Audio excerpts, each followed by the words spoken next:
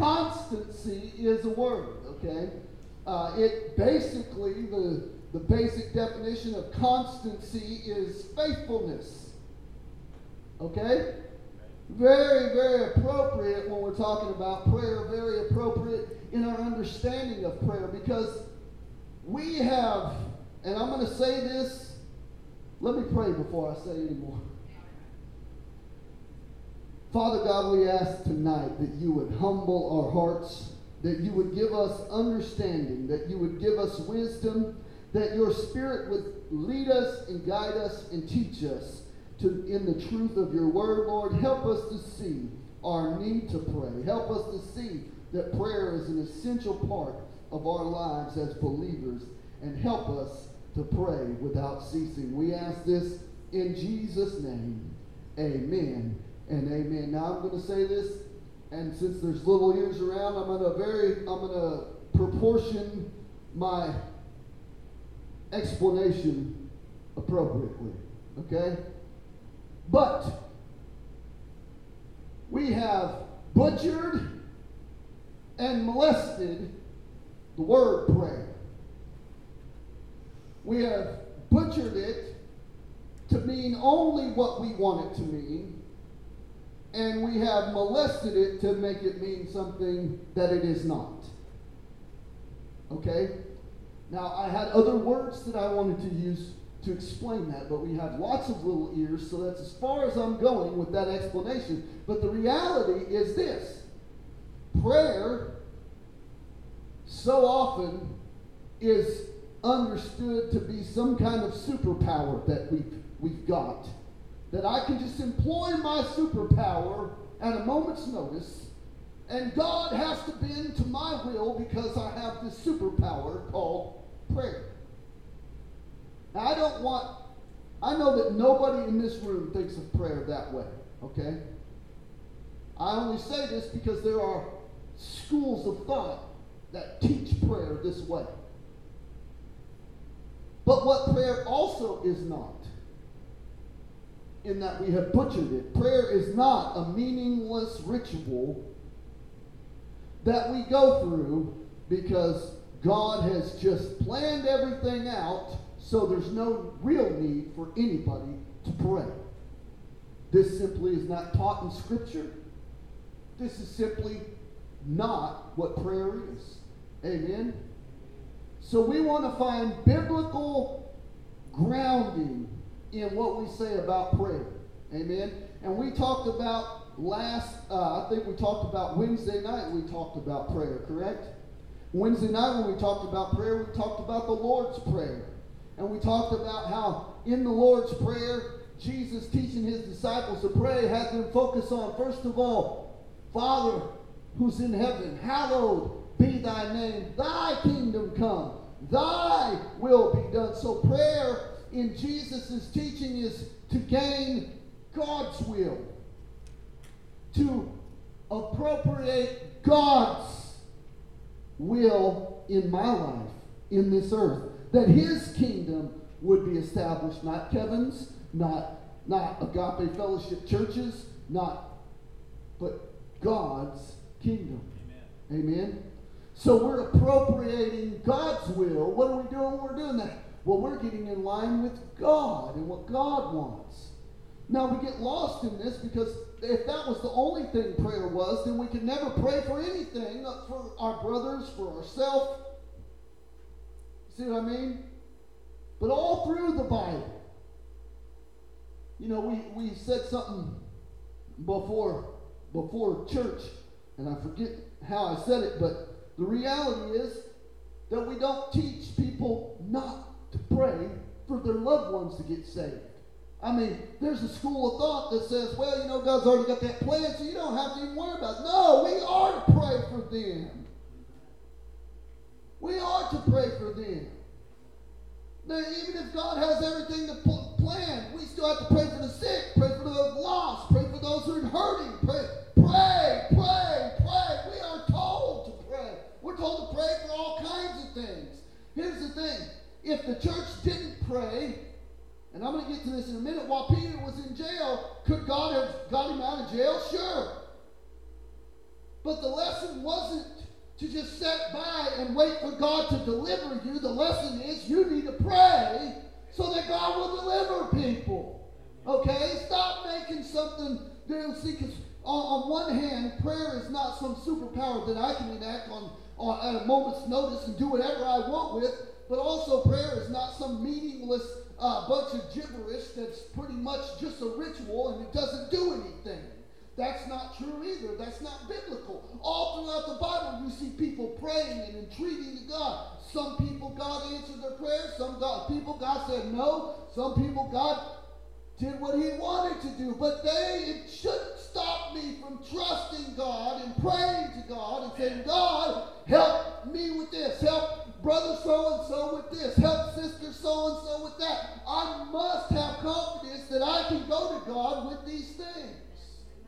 And I believe we're running the risk of either side of this pendulum, that we're falling in error in what prayer is. Because although God is sovereign and God has a plan, guess what? He chooses to use people.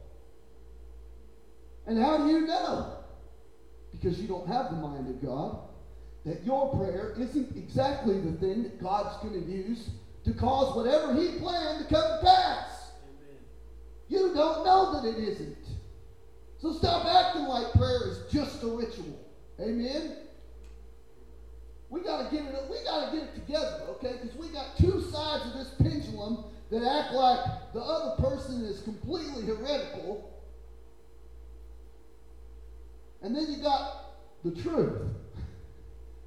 Amen? That's generally right in the middle, in between these things, where prayer is absolutely necessary in the first of all, prayer is absolutely essential in the sanctification of a believer. Okay? It's an absolute important part of us being sanctified, walking out the work of sanctification with God in our life. Amen? How are you going to be go from glory to glory if you never take a step?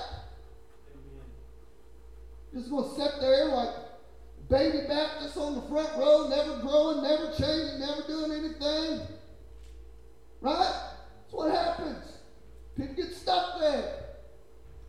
Or then you become, when you get out of that, you'll go to complete lunacy and think that prayer is something that you can use for anything at all the time, and it's at your whim and your will, and it's for your purpose. Even though James said, hey, you have not because you ask not, and when you do ask, you're asking amiss.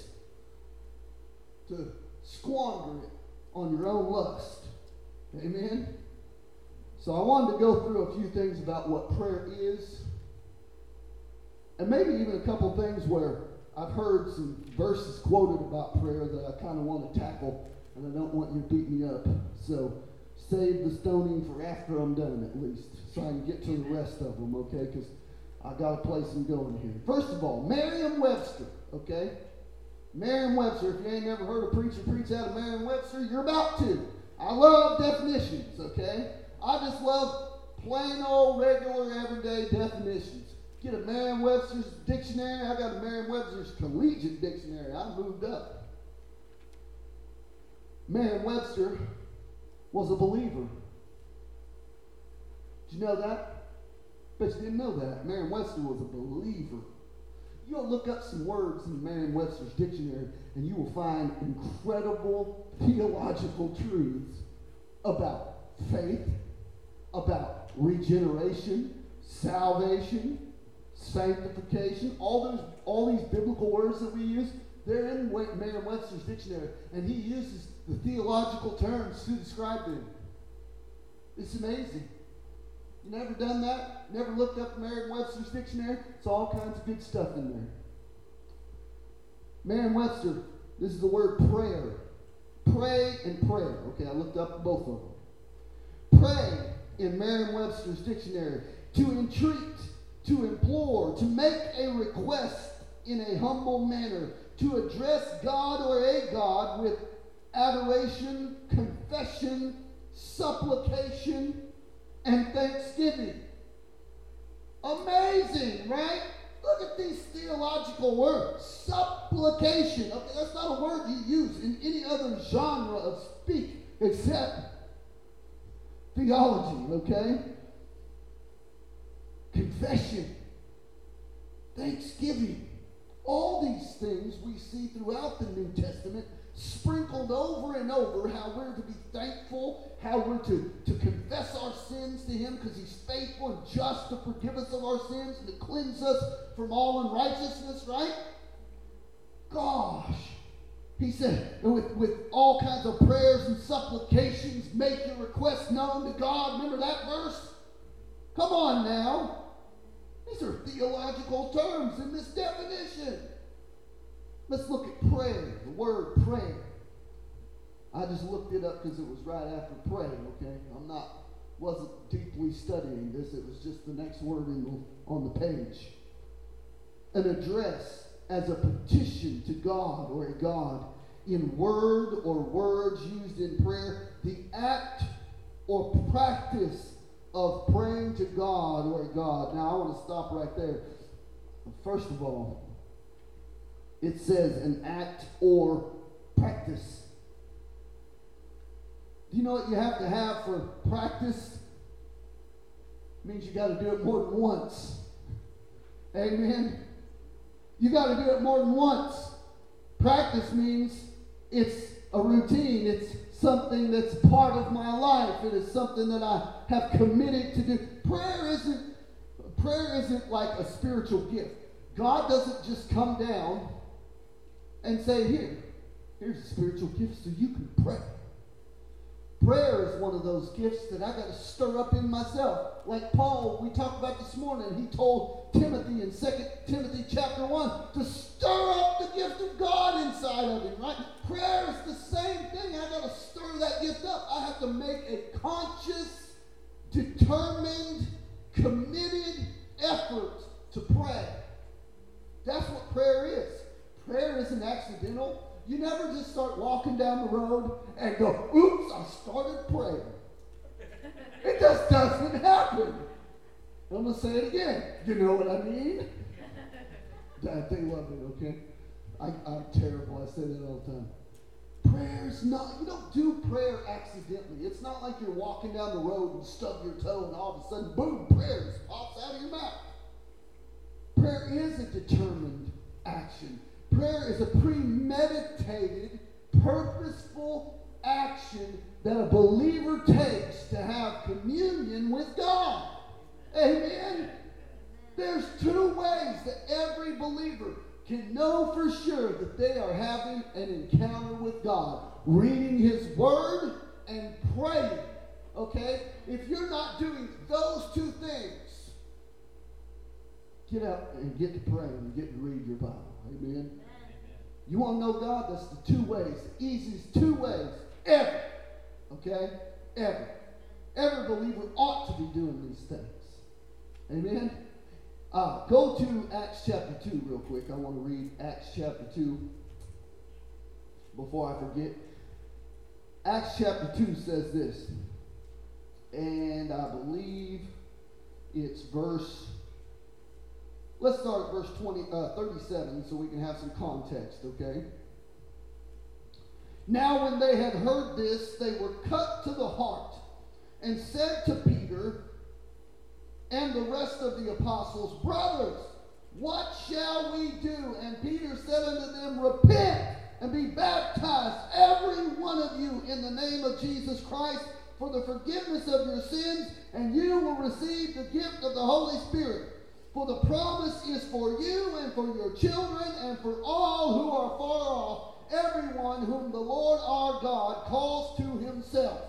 And and with many other words he bore witness and continued to exhort them, saying, save yourself from this crooked generation. So those who received the word were baptized, and were added that day about 3,000 souls. Now watch this. The most important part's right here in verse 42, 43. And they devoted themselves to the apostles' teaching, and to the fellowship, and to the breaking of bread, and to the prayers. and to the prayers. Notice what they devoted themselves to: the teaching of the apostles, to fellowship, to the breaking of bread, and to prayer. Matter of fact, you can go to Acts chapter, 6, where they get where deacons are first mentioned, and the apostles get so busy preaching the word, and then they're still ministering the food to the widows. They said, look, we're way too busy to minister this food to the widows. We need you to pick 7 men from among you who are filled with the Holy Spirit, and we need you to have them do these things. So we can devote ourselves to what? The preaching of the word and to prayer.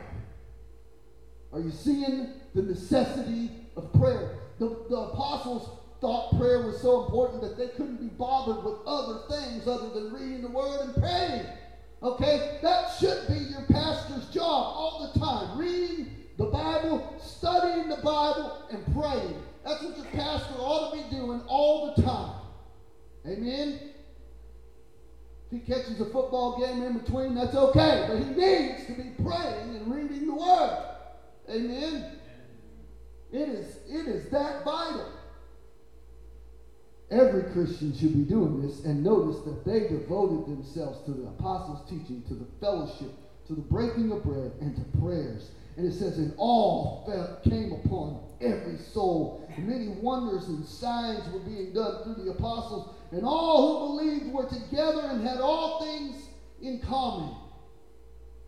Well, I asked this morning, I said, wouldn't it be lovely to have a church filled with people who wanted nothing more after church than to just stick around and fellowship and eat dinner with their family at church? That's fellowship. Amen? Paul loved Timothy. Paul's love for Timothy comes out in 2 Timothy chapter 1. He said, I remember your tears. And he said, I long to see you, that my joy may be full. This is Paul writing to his son in the faith. The church should love each other. The church should want to spend time together. Which is why I think we're lacking in fellowship. Strong's dictionary has this definition, or these definitions of the word pray or prayer: to ask, to implore, to beg, to intercede, to petition, to supplicate, to call, to request, to seek, to ask. And all of these words can be found throughout the Old and New Testament. What it was Jesus' own words. He said, seek and you'll find. Ask and you will receive. Knock and the door will be open. And it's just coincidental that he starts talking about prayer right after that, right? No, it's not coincidental. He meant it that way. He wanted you to understand prayer. Matthew 6:6, he teaches how to pray. He said, would you, don't be like the hypocrites, go to church and bang your chest and let everybody hear you pray, and don't think for all your many words that you're going to be heard of God, but go to your closet. When you pray in secret, and your Father who sees what's done in secret will reward you openly. So, is Jesus saying we're never to pray in public ever? No. He's trying to teach you that you need an intimate, at-home, alone, personal prayer time. Like he had. Jesus was recorded at least 6 times that I know of where he separated himself from everyone and went off alone to pray. In the night, in the morning time, all different days of time, he was going off to pray by himself. Mount of Transfiguration, he took 3 disciples to go up the mountain to pray. Garden of Gethsemane, greatest, darkest hour, took those same 3 disciples, went into the Garden of Gethsemane and prayed. Came back and said, why can't you stay awake? Stay awake for 1 hour. Come on, man, I need your help praying. Right? Over and over.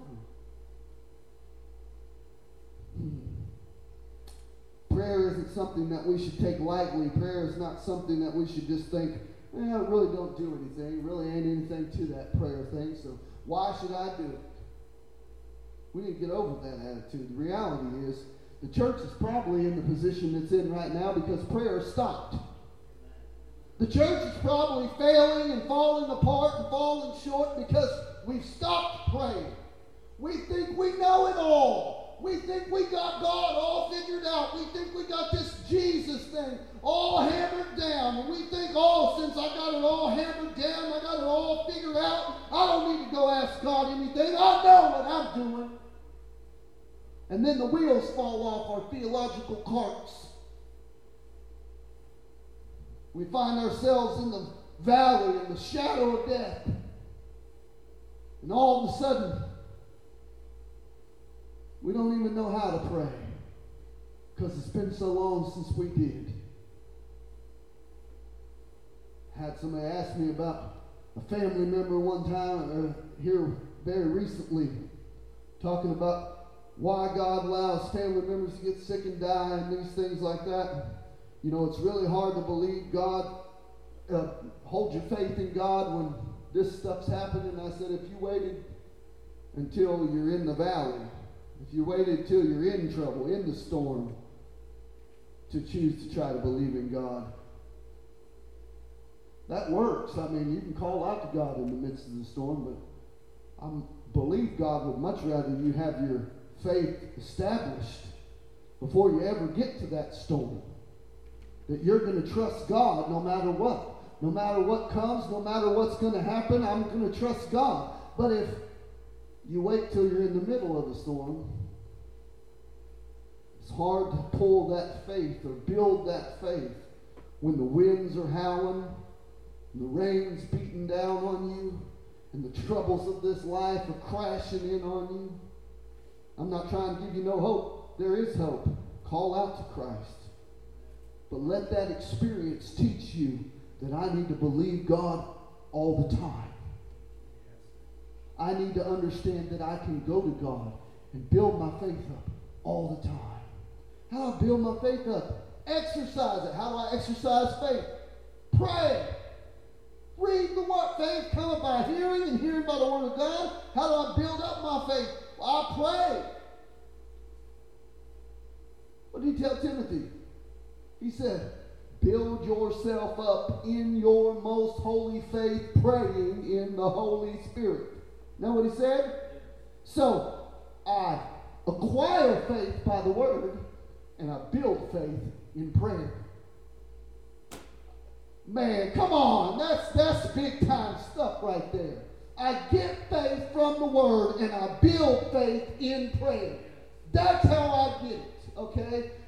Why is my faith so weak? Because you ain't building it up. You're not praying. You're not putting it into practice. You're not stirring up that gift. You're not using it. Amen? Come on. And this ain't, I'm not promising you, all the money. No, I'm just telling you that your faith is going to increase when you're praying. Okay? It's not going to increase by osmosis. You can read all the word you want. You get faith by the word. You build faith in prayer. Let's look at a few verses that I want to pick apart just a bit, okay? Don't shoot me. Go to 2 Chronicles chapter 7. Now this verse has been quoted, especially over the last year and a half, over and over and over and over, okay?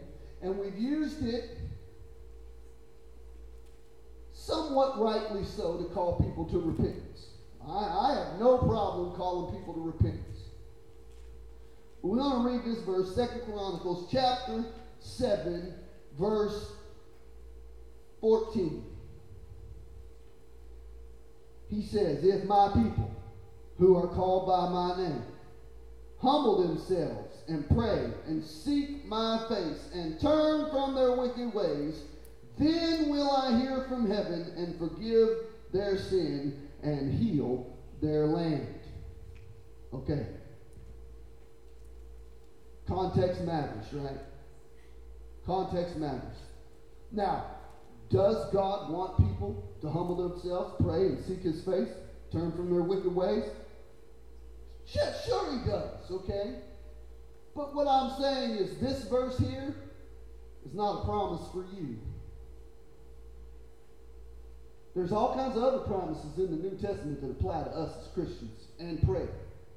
This verse, in the context that it was said, let's read the whole thing. Solomon, if you know this chapter, at the beginning of chapter 17, or in the last chapter of chapter 6, Solomon had prayed after he sanctified the temple to the Lord God. And Solomon prayed this great long prayer about how he wanted God to hear the prayers that were made in that place, that if anybody had sinned and they come and pray and bring offering in this place, that God would heal them and deliver them and forgive them, even if they were strangers and foreigners, even if foreigners came into this place. That was Solomon's prayer. Okay? What you have here, starting at verse 11, is God's response to Solomon dedicating the temple of the Lord. Okay? Verse 11 says, "Thus Solomon finished the house of the Lord and the king's house, and all that Solomon had planned to do in the house of the Lord and his own house he successfully accomplished. Then the Lord appeared to Solomon in the night and said unto him, I have heard your prayer and have chosen this place for myself as a house of sacrifice. When I shut up," notice what he says, when I shut up the heavens so that there is no rain, or command locusts to devour the land, or send pestilence among my people. Notice who's sending the locusts and the pestilence. This is a message that you could not preach in many modern churches, because they have this idea that God just would not do that to me. He said, but if I send this pestilence and these things, he said, if my people who are called by my name will humble themselves and pray and seek my face and turn from their wicked ways, then I will hear from heaven and will forgive their sin and heal their land. Now my eyes will be open and my ears attentive to the prayers that is made in this place. For now I have chosen and consecrated this house, that my name may be there forever. My eyes and my heart will be there for all time.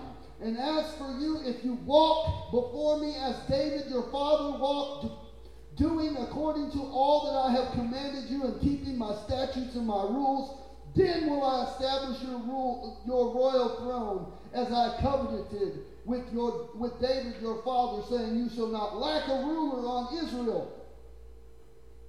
But, watch this, but if you turn aside and forsake my statutes and my commandments that I have set before you, and go and serve other gods and worship them, then I will pluck you up from the land I have given to you. And this house that I have consecrated for my name, I will cast out of my sight. I will make as a proverb and a byword among all peoples. And at this house which was exalted, everyone passing by will be astonished and say, why has the Lord done this to this land and to this house? And they will say, because they abandoned the Lord, the God of their fathers, who brought them out of the land of Egypt, and laid hold on other gods and worshipped them and served them. Therefore he has brought all this disaster upon them. Now, first of all, I just want to tell you that was talking about the temple. Okay? He said, my eyes will be here and I'll hear the prayers there if Solomon's faithful. Well, we all know that Solomon wasn't faithful. We know that Solomon not only forsook God and followed after other gods, he built temples to all the different wives that he had as gods. Did he repent later in life? Sure, it sounded like he did. Sounded like he understood the error of what he did. But this verse is not a prophecy for you, okay? It could be a warning. It could be an exhortation for this is how my heart should be coming to God. I should understand my wickedness. I should understand my sin. And when I do, I should humble myself and seek God's face. Turn from my wicked ways. Can I apply it that way? Yes, you can. But it is not some philosophical prophecy for today. The way it has been quoted over the last year and a half, it goes like this, okay? We'll be talking about the last days. We'll be talking about people repenting and turning to God. And they'll say, oh, you know, the Bible says, if my people who are called by my name will humble themselves, that's a promise. Well, it is a promise. But that actual verse isn't the promise, okay? The promise is Christ. Amen. We need to understand this is talking about Old Testament types and shadows, first of all, okay? This is Old Testament understanding of going to God and bringing sacrifice. Amen? And there's only one high priest. There's only one way that I can come boldly before the throne of grace. And it's not by my sacrifice, but by Christ's sacrifice. Amen? Because now we have a great high priest who is touched with our infirmities, who knows our temptation and our struggle. Amen? Like I said, I'm not trying to tear this verse apart for you. Can we apply it with the understanding that, yes, I need to turn to God, seek Him, seek His face, turn from my wicked ways? Definitely. But let's use a real, true biblical understanding of turning to Christ. Because this prophecy has nothing to do with the last days. This word has zero to do with the last days. Okay? I just wanted to throw that out there. And then there's one more I'm going to tear up just a smidge. Okay? And then I'll get on to all the good ones and you can put your stones down. Okay? Jeremiah 29.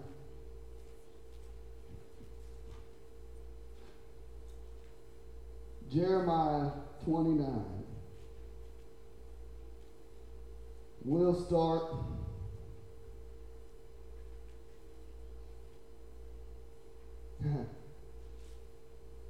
this is Jeremiah's letter to the exiles. The exiles of who? Israel, while they're exiled where? Babylon, right? This is Jeremiah's letter to Israel as they're in Babylon. They're in captivity, right? We've got a very famous portion here that all of us know. And I'll read just the parts we know, starting at verse 11.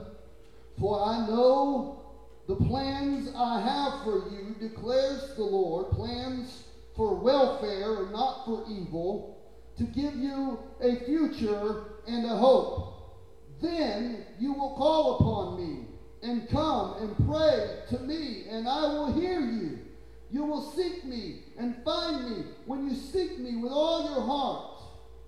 I will be found by you, declares the Lord, and I will restore your fortunes and gather you from all the nations and all the places where I have driven you, declares the Lord, and I will bring you back to the place from which I sent you into exile.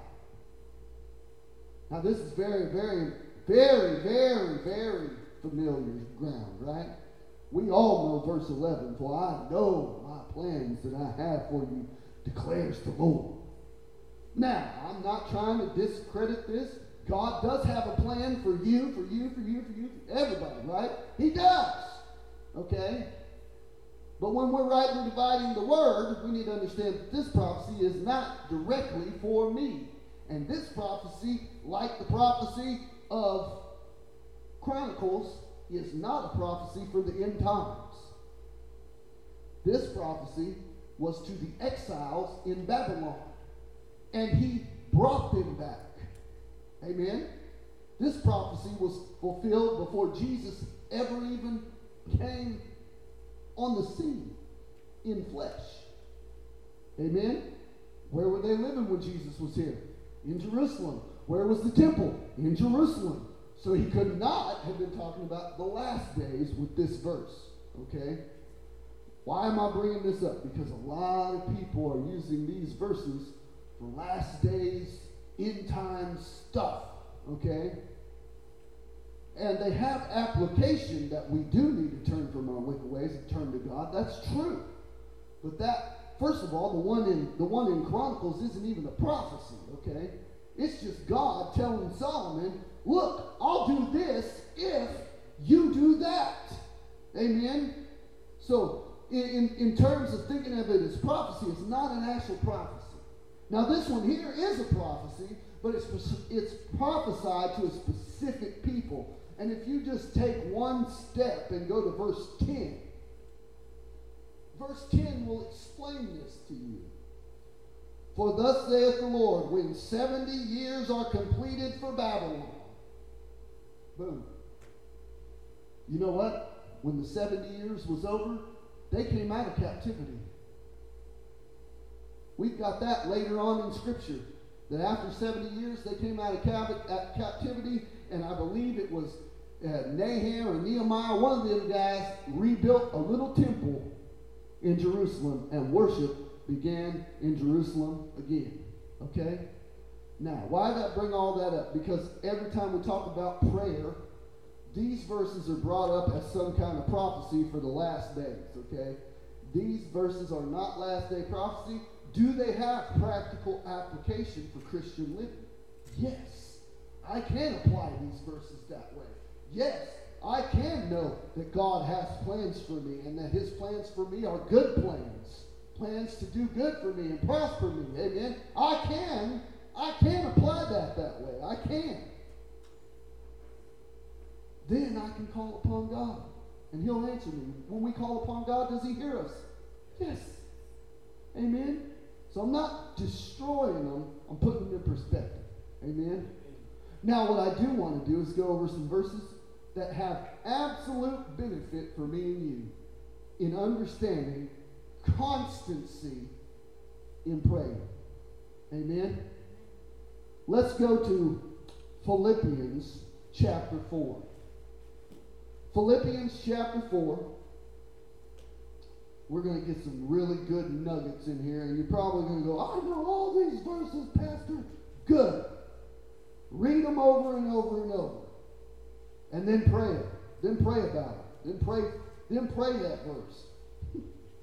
Amen. Philippians 4, chapter 4, verse 6. Very familiar passage. Do not be anxious about anything, but in everything, by prayer and supplication with thanksgiving, let your requests be made known unto God, and the peace of God, which surpasses all understanding, will guard your hearts and your minds in Christ Jesus. Now, how can I directly apply this understanding? Okay, let's directly, and I kind of want to go and read just a little before this too. Verse 4, he starts out by saying, rejoice in the Lord always. Again, I say rejoice.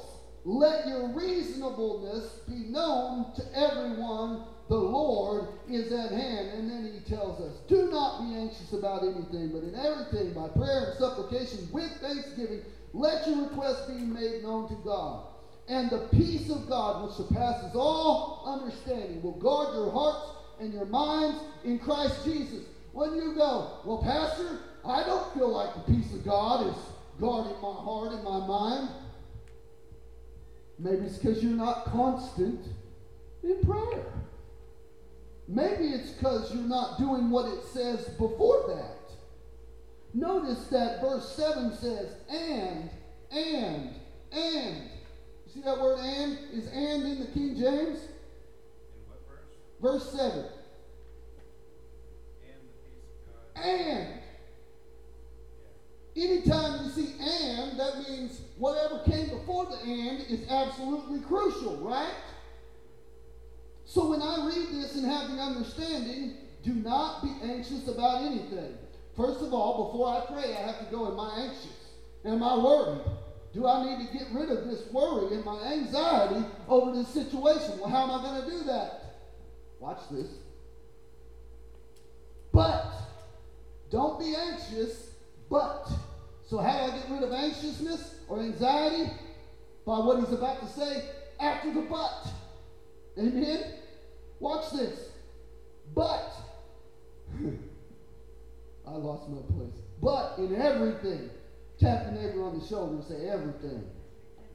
Everything by prayer and supplication. What's the difference between prayer and supplication? Well, prayer is just a simple, I'm asking. Supplication is, I'm begging, I'm pleading with God. That's supplication. Okay? Supplication is the act of begging and supplicating to God.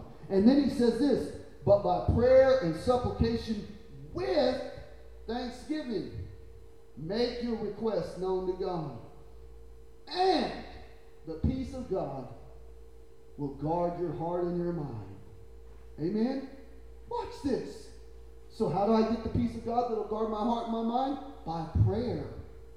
By praying. By supplicating. By thanking God and making my requests known to God. That's how I get what's promised in verse 7. Notice that what happens in verse 7 is not going to come by any other means except for what was spoken in verse 6. Are you seeing that?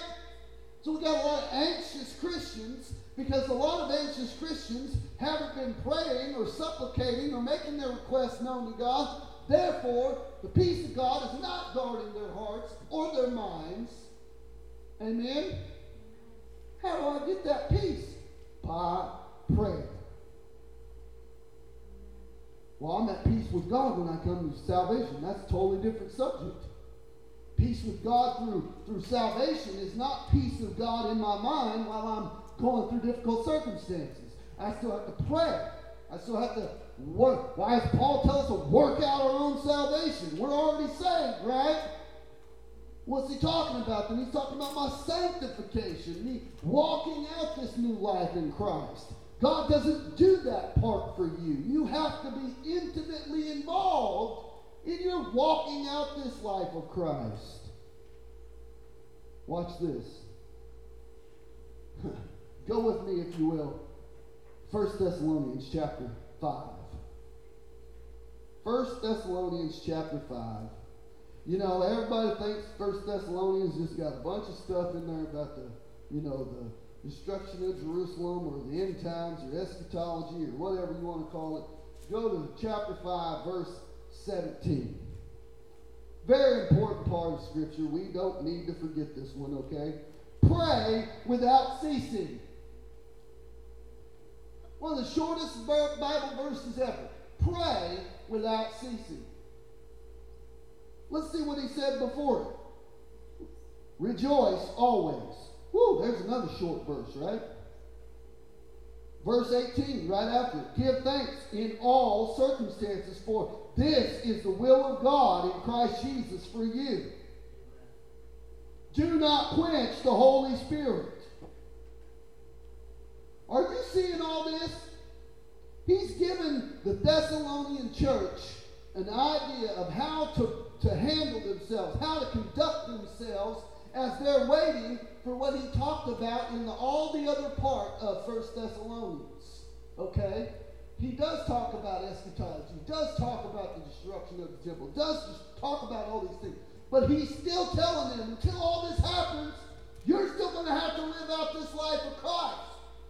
So how am I going to do it? By praying without ceasing. Hebrews chapter 4. God's favorite coffee. Ha. Ha ha. Ha ha. Hebrews. Nobody got it. It's my worst dad joke ever, I know. Hebrews 4:16. Let us then with confidence draw near to the throne of grace, that we might receive receive mercy and find grace to help in our time of need. What is he talking about? Let us then. When he says let us then, he's talking about a subject he already talked about. What's he talking about? Jesus being our great high priest. Since Jesus is our great high priest, and he went into the heavenly places and made sacrifice once for all, then we can boldly come before the throne of grace and go to God and entreat God. Amen. Ask God, beg God, plead with God, pray to God, make our requests known to God. Amen. That's what he's saying. He's saying right here, since we have this guy, let us then with confidence draw near to the throne of grace, that we may receive mercy and find grace to help in time of need. Well, what does this have to do with constancy in prayer, Pastor? This ought to help you. This ought to alleviate any thought that you have that this is foolishness and God doesn't need me to come and pray this stuff and ask these things. Because he already knows what I have need of. Jesus already said he knows what I already have need of. Why do I even need to take it to God? Jesus didn't tell him not to pray. Matter of fact, he taught him to pray, okay? Taught him to pray rightly, pray in faith, pray believing, pray because you know God loves you and God has answers for you, amen? It might not always be yes. Might not always be the way you want it to be. But you can always come boldly before the throne of grace because we have this high priest. Amen? Go with me to Ephesians 6:18, and you guys know this one. This is the armor of God. We talked about, we went over the armor of God over and over and over and over. And this one here, after we put on all the armor of God, and if you don't realize it, I'm just giving you a background. Every piece of the armor of God is Christ. Helmet of salvation, breastplate of righteousness. I don't save myself. God saves me. It's 100% free gift of God, not of works, lest any man should boast. Salvation is free. I've got to guard my mind with that thought that I have to do anything to earn God's favor, because God already done everything that's necessary for me to be saved. Second of all, righteousness. I'm not righteous on my own. I could never be righteous enough to make it to heaven. So, because I was a sinner, Jesus, who knew no sin, became sin for me, that I might be the righteousness of God in Christ Jesus. Right? You see in how Jesus is all the pieces of the armor of God? The belt of truth. Jesus said, I am the way, the truth, and the life. Jesus is the Word of God, and he prayed in John 17, Father, sanctify them by your word, sanctify them by your truth. Your word is truth. Jesus is truth. When you're putting the belt of truth on, you're putting him on. Peace. Preparation of the gospel of peace. Having my feet shod with the preparation that comes from the gospel of peace. What is the gospel of peace? The gospel is this. I was an enemy of God, but now I have peace with God through Christ. Faith. Got the shield of faith. What's the shield of faith? My faith is in Christ and in what he did for me. If it's anywhere else, my shield is worthless. I will never extinguish any fiery dart on my own without faith in Christ. How does that shield of faith quench every fiery dart of the wicked one? Because he's the accuser of the brethren. And when you put that shield out there, he doesn't see your works, he sees the work of Christ. Sword of the Spirit, which is the Word of God. Jesus is the Word made flesh that dwelt among us. We beheld his glory as of the only begotten of the Father, full of grace and truth. Understand, this armor is Christ. Verse 17, he said, take up the helmet of salvation and the sword of the Spirit, which is the Word of God. And what? Praying at all times in the Spirit with all prayer and supplication, to that end, keeping alert with all perseverance, making supplication for all of the saints and also for me, that the words may be given to me in opening my mouth boldly to proclaim the mystery of the gospel, for which I am an ambassador in chains, that I might declare it boldly as I ought to speak. What's the armor of God for? It's for you to understand that you can pray.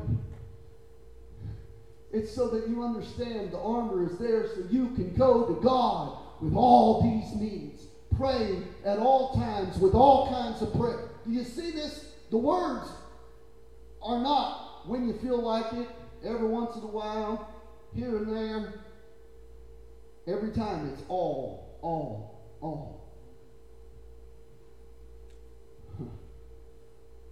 I'm going to close with one more verse. I have a few more, but I think I've made my point abundantly clear with just these verses. Luke chapter 18. Luke chapter 18. I got to writing all these verses. I said, Lord, I ain't never going to get through all these. Ain't no way. Luke 18:1, and it says this, and he told them a parable to the effect that they ought to always pray and to not lose heart. I like how the King James says it. It says that Jesus told them a parable to this end, that men ought to always pray and not faint. That word faint sounds a lot more dramatic, doesn't it? There's a reason they use that word. That lose heart just doesn't sound the same, you know. Lose heart just doesn't have the same effect as faint. That word faint, the word lose heart means to yield. Men ought to always pray and not yield. Why? Because we're not of those who shrink back and are destroyed, but of those who persevere and are saved. Amen? Our job is to pray.